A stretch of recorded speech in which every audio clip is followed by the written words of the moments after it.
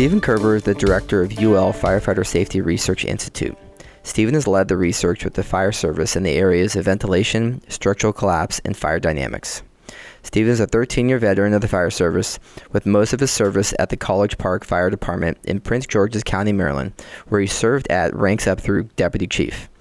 He received his bachelor's and master's degrees in fire protection engineering from the University of Maryland, go Terrapins, and is currently working on his doctorate at Lund University in Sweden. Stephen has also been appointed to the rank of honorary battalion chief by the FDNY and was named 2014 ISFSI and Fire Engineering George D. Post Instructor of the Year. Stephen, welcome to the podcast. For our listeners that don't know much about UL, give us some context on the two different arms of UL and what they do. Absolutely. So UL's turned 125 years old this year, so we've been around for a really long time. And actually, our history goes all the way back to the fire service.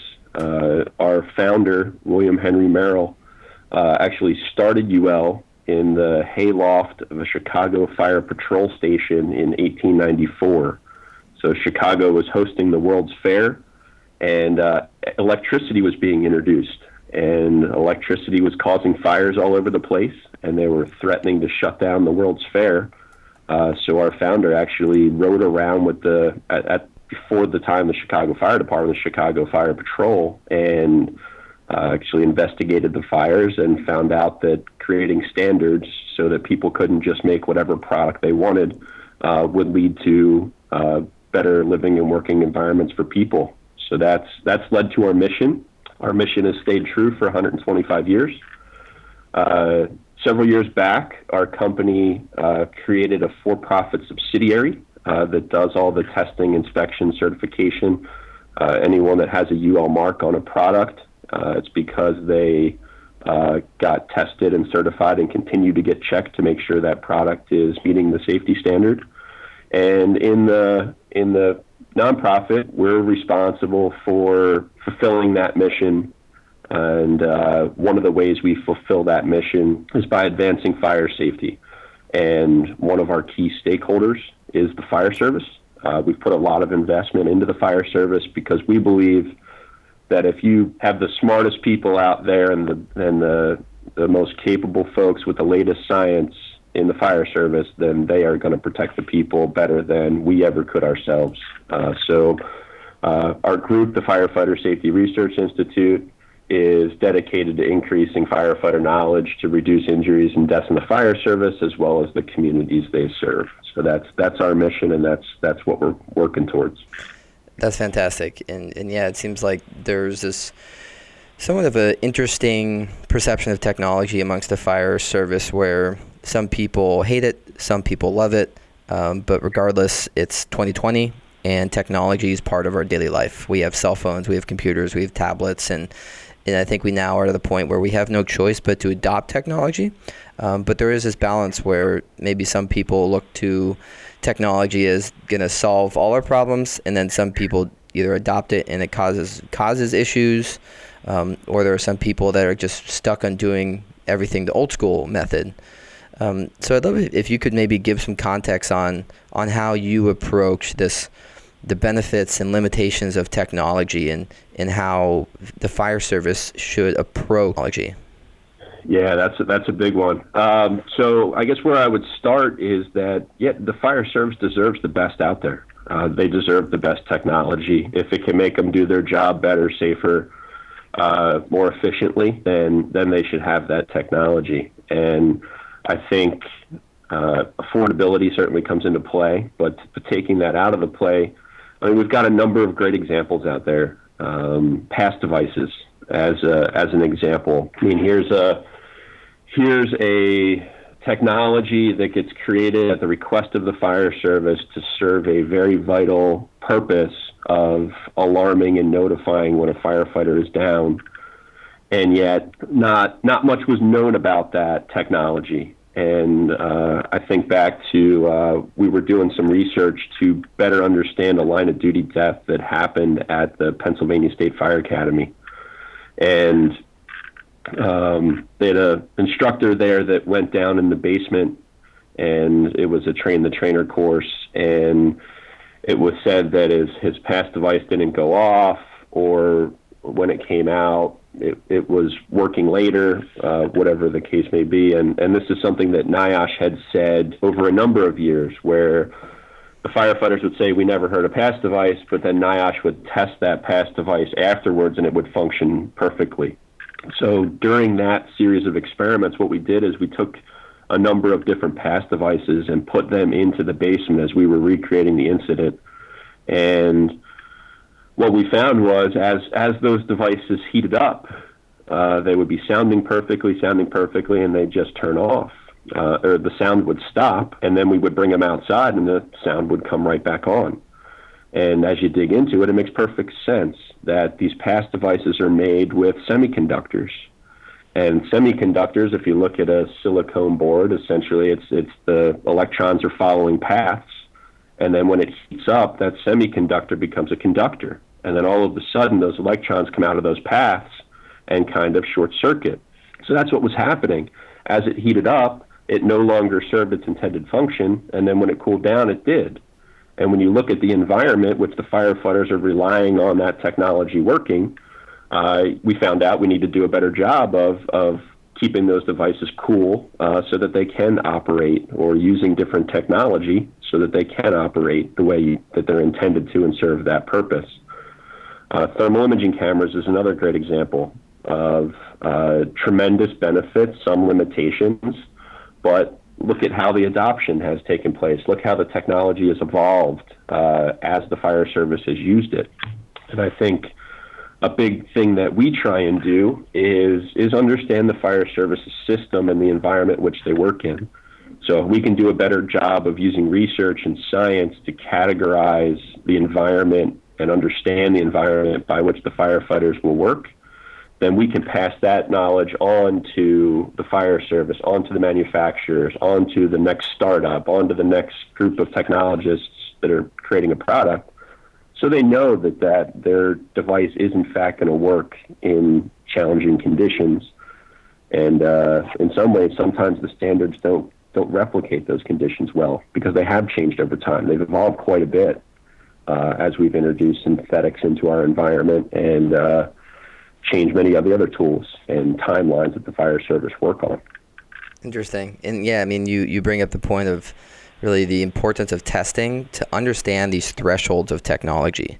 And even though we're given a piece of technology, that's great, but we do need to understand what's the floor and what's the ceiling of operation for this. And that's where the testing really is important. So fire departments or firefighters or really anyone using the tech knows what are these parameters of where I can actually use the tech. And I think too that also should drive the industry to really design technology designed around the worst case scenarios. Because of course, when you've got all the engineers in the room and there's no interference and everything's working great, that's fine. But we're talking about firefighters who are putting their lives at risk going into a smoke-filled burning building. That is what you need to design for. So what would be your thoughts on in terms of if you were talking to technologists or if you were talking to someone that was designing a new product for the fire service with new tech, what insight would you have for them? The biggest thing is understanding what the firefighter's work environment actually is. And in some cases, sometimes the firefighters aren't the right people to talk to about that. I personally have been studying firefighters full time for almost 20 years. And I can't tell you how many times that as we pass on basic information about the firefighter work environment, even to firefighters, they're blown away because we can measure things and video things that they can't experience. So it's a constant learning curve. At the end of the day, fire science is actually pretty simple when you boil it down and put the pieces together. But it's very important that we understand that firefighters can't train in a realistic environment, completely realistic environment. NFPA 1403, the training standard, because so many firefighters have died in training, has limited itself to wood-based products. So what we'll see very commonly is that new technology will get taken by the firefighters where they can take it, which is into a training building. And if you've got pallets in the corner of a concrete training building, you can do nothing but create a fuel-limited fire condition. You can create heat, you can create some smoke, but you can't create the environment which is going to be created by furniture and synthetics in gypsum board lined houses. So what can come out of that is a product that may work very well. It might be firefighter proof. It might be able to get beat up and dropped and kicked around and wet and everything else.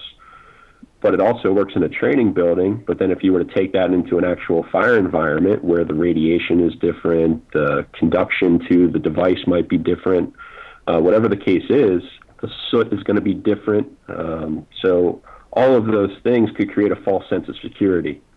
So as we've studied fire dynamics, that's one of the biggest things that we've had to pass on to the firefighters, is that in many ways their context, having never been to a fire before, is how a fire grows in a training building. So if you go into a training building and have pallets in the corner, any amount of windows you open, conditions are going to get better. And if conditions continue to get better, the visual takeaway is, I want to open all the windows as quickly as I can all over the place, because then I can see. Then I can go ahead and stretch my hose line faster. I can search faster. All of those things happen better. So the takeaway is, vent early, vent often. You go ahead and take that same practice onto the fire ground, and you have a ventilation limited fire, which means the fire is starved for oxygen, and it's limited in size based on how much oxygen is available. And you start opening more doors, taking more windows, that fire is just going to increase in size. So the same thing for the folks that are creating technology is understand the limitation of that training building and think about ways to get that technology into a realistic environment. Also, while not strapping it to firefighters that are going to fight an actual fire, if they need to rely on it in any way, because that's another thing that it's not fair to do. You can't just field test something and give firefighters something new that they're going to deploy for the first time when their lives are at stake and civilian lives are at stake.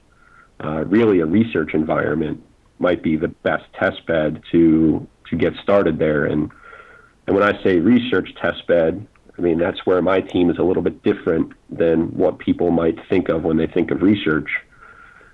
For us, in many ways, research is very applied.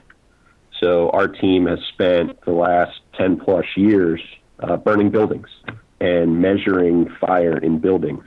As an example, as part of our coordinated fire attack experiments this past year, I mean, we've burned down strip malls, garden apartments, number of single-family houses of all types, shapes, sizes, fuel loads, all of those things with the fire service all over the country. We use technical panels of firefighters that are a pretty good cross-section of firefighters in the United States, ranks, geographies, department sizes, skill sets, you name it, and we do our research with them. They're a part of it. They're part of the design. They're part of figuring out where to make measurements, so that when we do learn what we learn coming out of it, that they're right there with us to get that information out and disseminate those results to the broader fire service. Well said. And one point that you brought up was the aspect of training. And I know that there's been all the different unfortunate circumstances where we've lost firefighters in training scenarios. So we've changed a lot of how we train.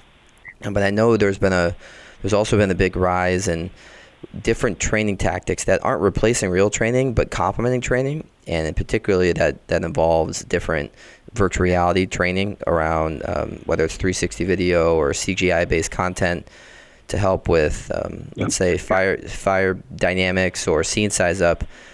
Do you see sort of that type of training as an opportunity to maybe create the learning opportunities for firefighters to learn what it might actually look like, even though it's virtual and it's not physical? Do you think that kind of training can help complement the pallet wood kind of confined physical training, or what are your thoughts on that? More training is always good, as long as we can make the training accurate enough to not be misleading, or put it into context in a way that it does not become misleading. So we're all for whatever we can do. If it's AR, VR, you name it, We'd love to work with some of the folks that are trying to deploy some of those technologies.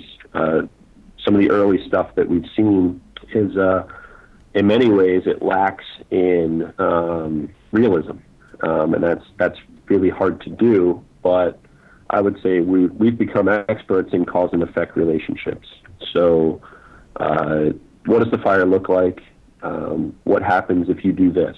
If you open this door, break this window, the fire's here, the fire moves there, fire goes to high pressure to low pressure. This is what the smoke looks like. This is how the smoke moves. If you're in the flow path or out of the flow path, what does that look like? And we've benefited. The research has benefited tremendously from technology. We put 360 cameras in just about all of our experiments. So if people were looking for 360 video footage of what an actual fire looks like burning actual furniture, we could share that. We could provide that and connect that with people so that they can start trying to make these visuals better. Now, as far as all of the other things, all of the other called physical fidelity components of how does it feel and pulling hose lines and all that other stuff, there's been some great movement in that space as well. So we're here to support, and all of our information is out and publicly available. Part of our mission for what we do is that our stuff needs to be publicly available for everyone to see and everyone to use. So maybe some of your listeners that are moving in that space, we could possibly talk with or partner with and help at least provide our side, which is the fire environment measurement side, which includes video, to be able to pass that along so they can improve their products.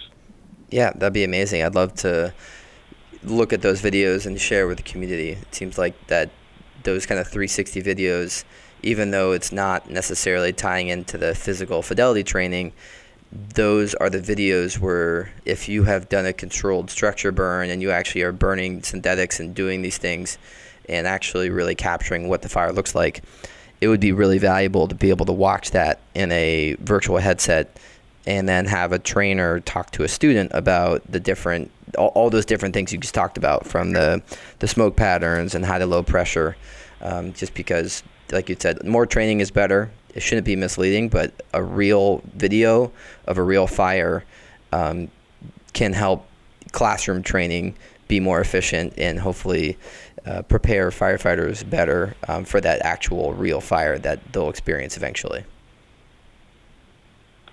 Completely agree. And we've got to understand the reality is that there's fire departments that don't have a training academy. There's fire departments that have got their training academy shut down, or they're not allowed to burn Class A, or even if they can burn Class A, it's a very limited amount. The firefighters, no matter what their scenario is, cannot create a realistic environment if they're following NFPA 1403.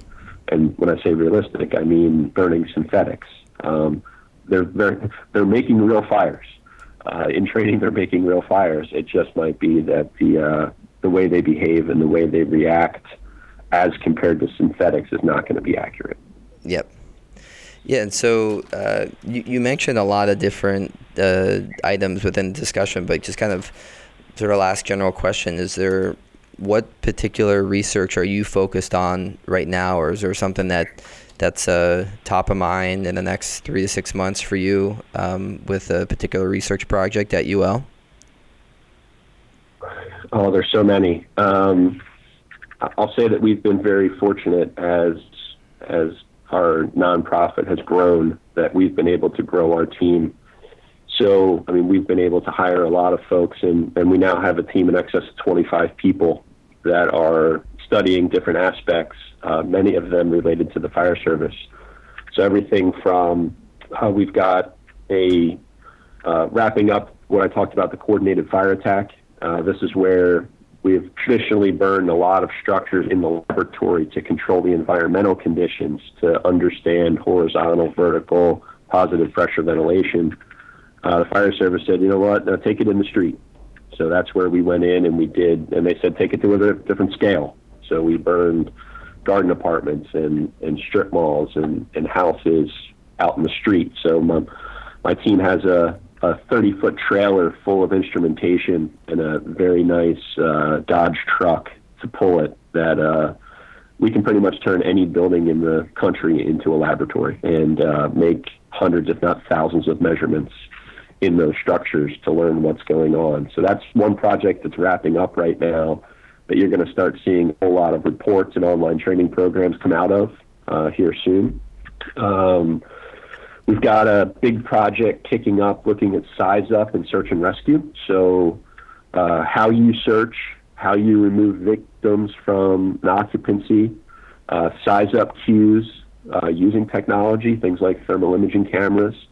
What can you tell and what can't you tell as you size up structures? So as we speak, our laboratory in Philadelphia, we're building multiple houses to be able to support this project, and that's going to be going on over the next 6 months or so. We'll be burning houses over and over and over again.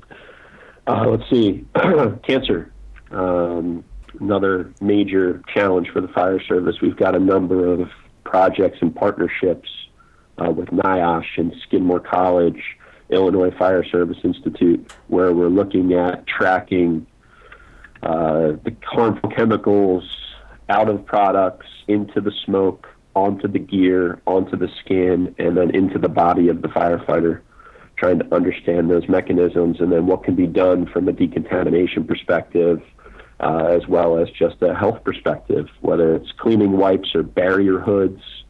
All of these things get introduced, but not necessarily tested in a realistic environment. And we've been able to create a test bed to be able to look at some of those new technologies and understand whether they're effective and how effective they are and how they may or may not be improved.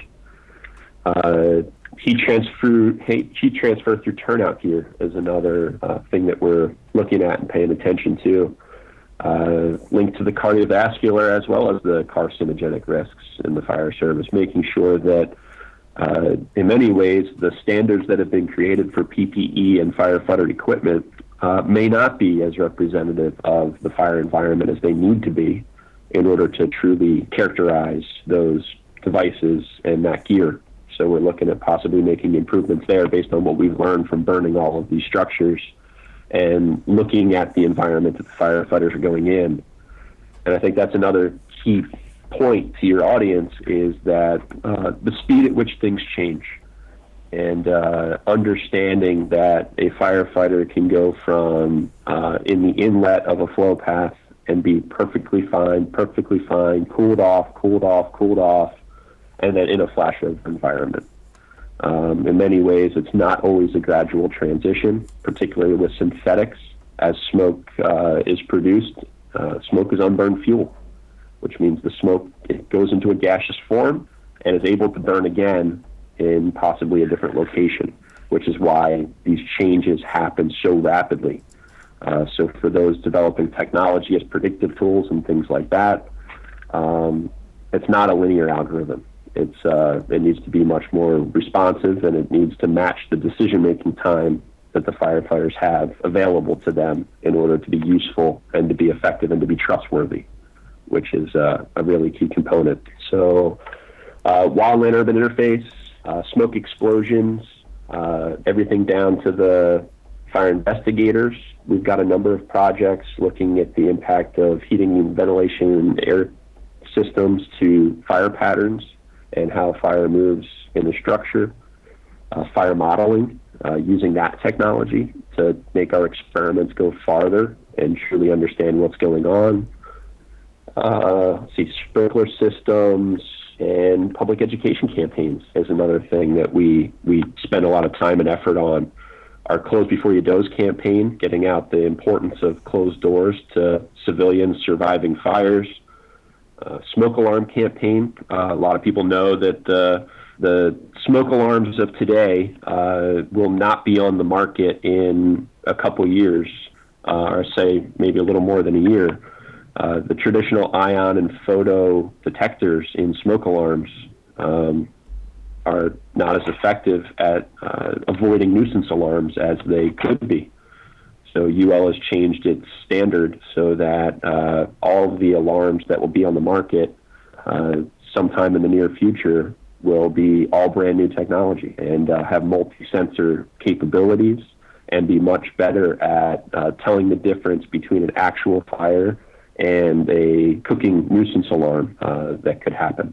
So huge advancements in technology there, and we're pretty proud of doing the research behind that to prove that it could be done and the need to be able to move that forward. And then getting all this information out to the fire service. We do fire dynamics boot camps. We just finished with Philadelphia.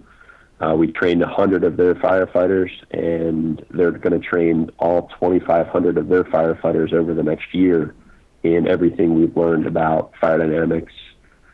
And we launched a new learning management system. So leveraging online technology, we customize a learning management system so that every firefighter in the country can get at our online classes for free. They can assign them to their departments. They can track their progress. They can print certificates. All of that is freely available to them. And there's actually a great course on there about fire measurement and heat transfer. So for all of the listeners out there that want to learn more about how to measure fire and what that means, we've got a nice online training course that's free and out there. I feel like I'm rambling. We've got a lot of projects. That's about a third of them. I love rambles and rants. That's the kind of how I live my life. And I really, everything you said, frankly, we could have a 10 to 20 to hour-long discussion on all of those different things. And frankly, I'd love to get more in the weeds in another podcast around smoke explosion, wildland urban interface, the public education. All that is so valuable and important. And I really thank you for all the work that you're doing leading at UL. And just to kind of to close it out here, I can provide show notes, so you can send those to me later if possible. But if people wanted to get in touch with UL or find you or communicate with you, what would be the best way, or what would you say is the best links or action items for our listeners to follow up on this? Absolutely. So all of our fire service related content is at ulfirefightersafety.org. That's our website. We also have closeyourdoor.org for all the public education stuff. And we've got smokealarms.ul.org. All of this you can find at ulfirefightersafety.org. We also have ulexplorelabs.org, where if you want to learn about the science of fire and how to become and what it's like to be a fire investigator, we actually built a interactive fire forensics module geared towards middle school students. However, FDNY fire investigators use it, so it's great for anyone to get in there and learn the basics of fire, things about flow path and how fires grow and spread.